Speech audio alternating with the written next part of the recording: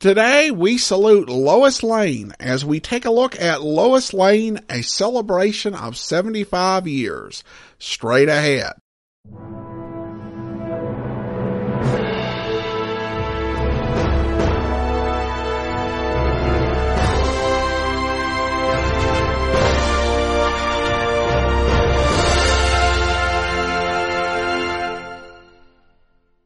Welcome to the Classy Comics Podcast, where we search for the best comics in the universe. From Boise, Idaho, here is your host, Adam Graham. DC Comics has several times created cross-decade collections focusing on a single character. Probably the first time was in the late 1980s, where they released the greatest Superman stories ever told and the greatest Batman stories ever told. And they also released similar compilations for the Golden Age and Silver Age and Imaginary Stories. And then in the early part of the 21st century, they revived the greatest story ever told line, but this time with more characters, Batgirl, Wonder Woman, and Shazam. But many of us question these. I say many of us, at least me and several reviewers online, we took a look at as Shazam, the greatest stories ever told, and said, are these really the greatest Shazam stories ever told? And a lot of them ran into that problem. So they started doing something different with a celebration of a certain number of years, generally 75 years for a given character. So they're not saying they're the best stories ever told featuring that character, but they are stories about that character. And you can't really argue with that.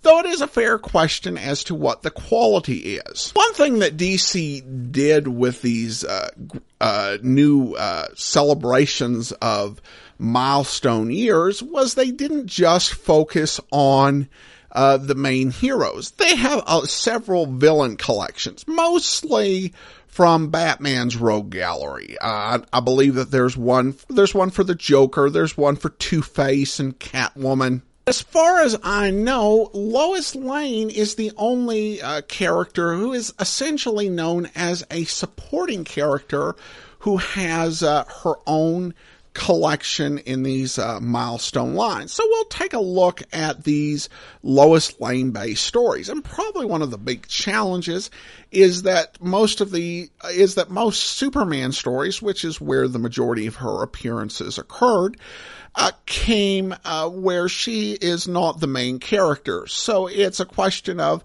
do we get stories that are really about and connect to Lois, even if she's not the focal point? The book begins with the Golden Age, and probably one of the most oft-reprinted stories ever, Action Comics number 1 and number 2, which is, of course, Superman's first story, but it's also Lois Lane's first story, so it's fair game to include it. It's an iconic story, and in many ways, it, even in this first issue from the Golden Age, forms a lot of the key characteristics of what would make Lois Lane at her best. Even though it was mostly just Superman flying around doing his heroics, she still played a part.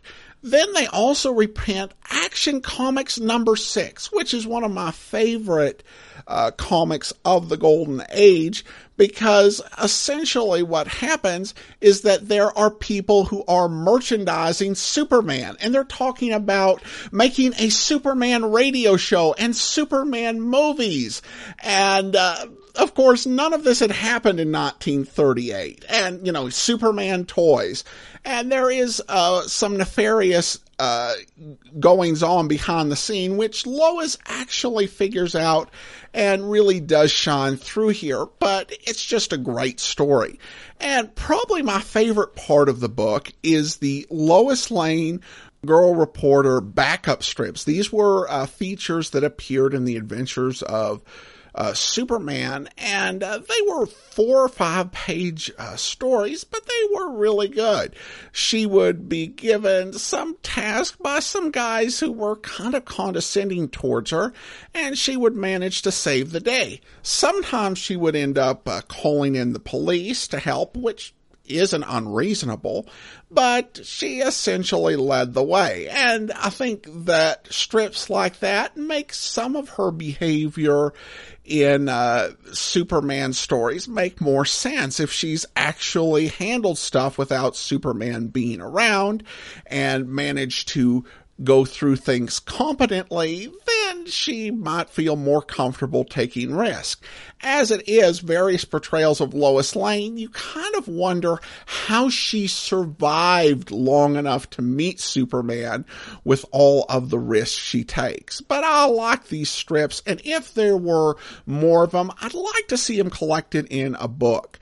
Then you have Lois Lane Loves Clark Kent, in which she goes to a psychiatrist and explains she has a fixation on Superman and she's in love with Superman.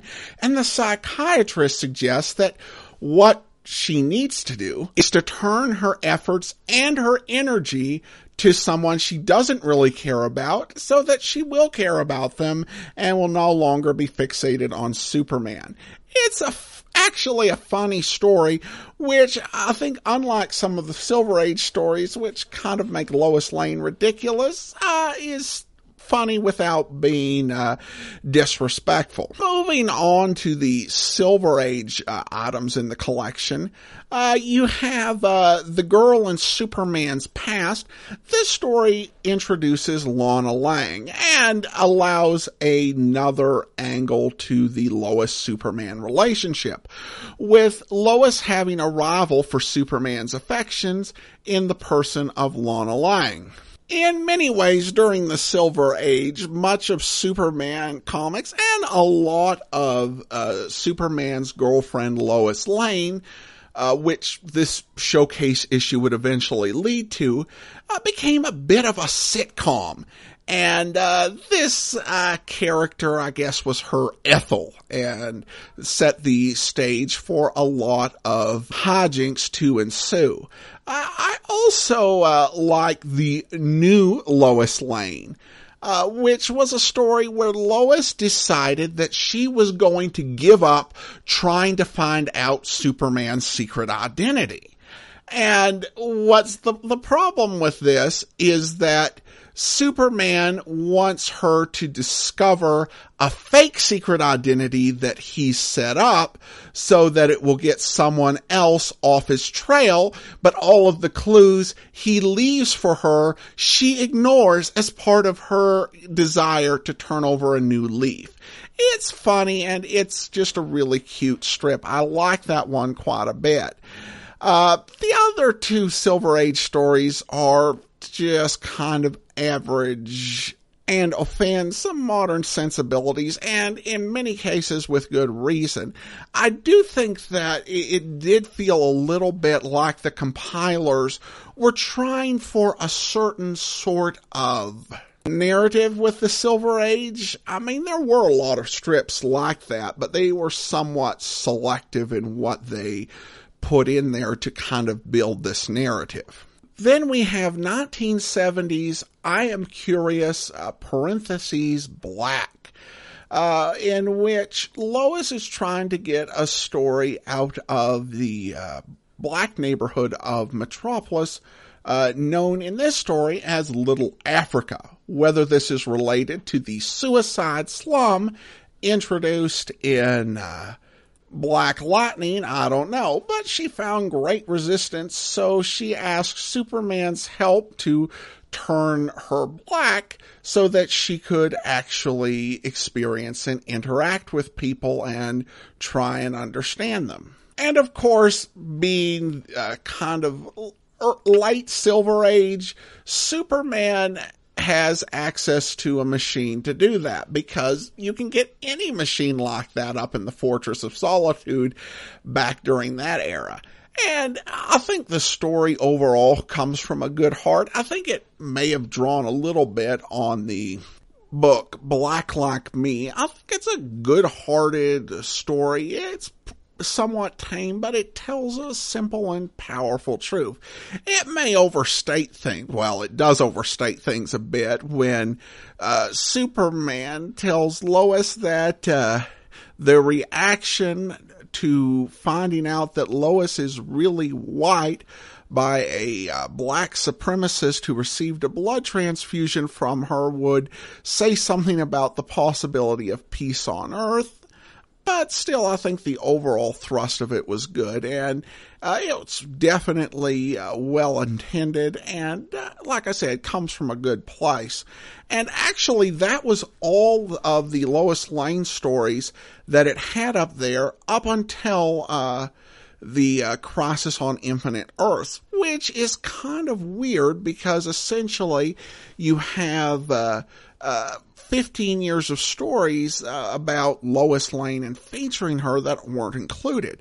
Or considered for inclusion. I do know, for example, I read in a Supergirl comic from the 1970s, there was a backup strip featuring Lois Lane that was a lot more like Lois Lane Girl Reporter from the 1940s, rather than Superman's girlfriend Lois Lane. But that will be all for now. Join us back here for part 2 as we take a look at the modern comics collected in this book featuring Lois Lane. In the meantime, send your comments to classycomicsguy@gmail.com. Please be sure and rate the show on iTunes if you're enjoying it. And follow us on Twitter at Classy Comics Guy. From Boise, Idaho, this is your host, Adam Graham, signing off.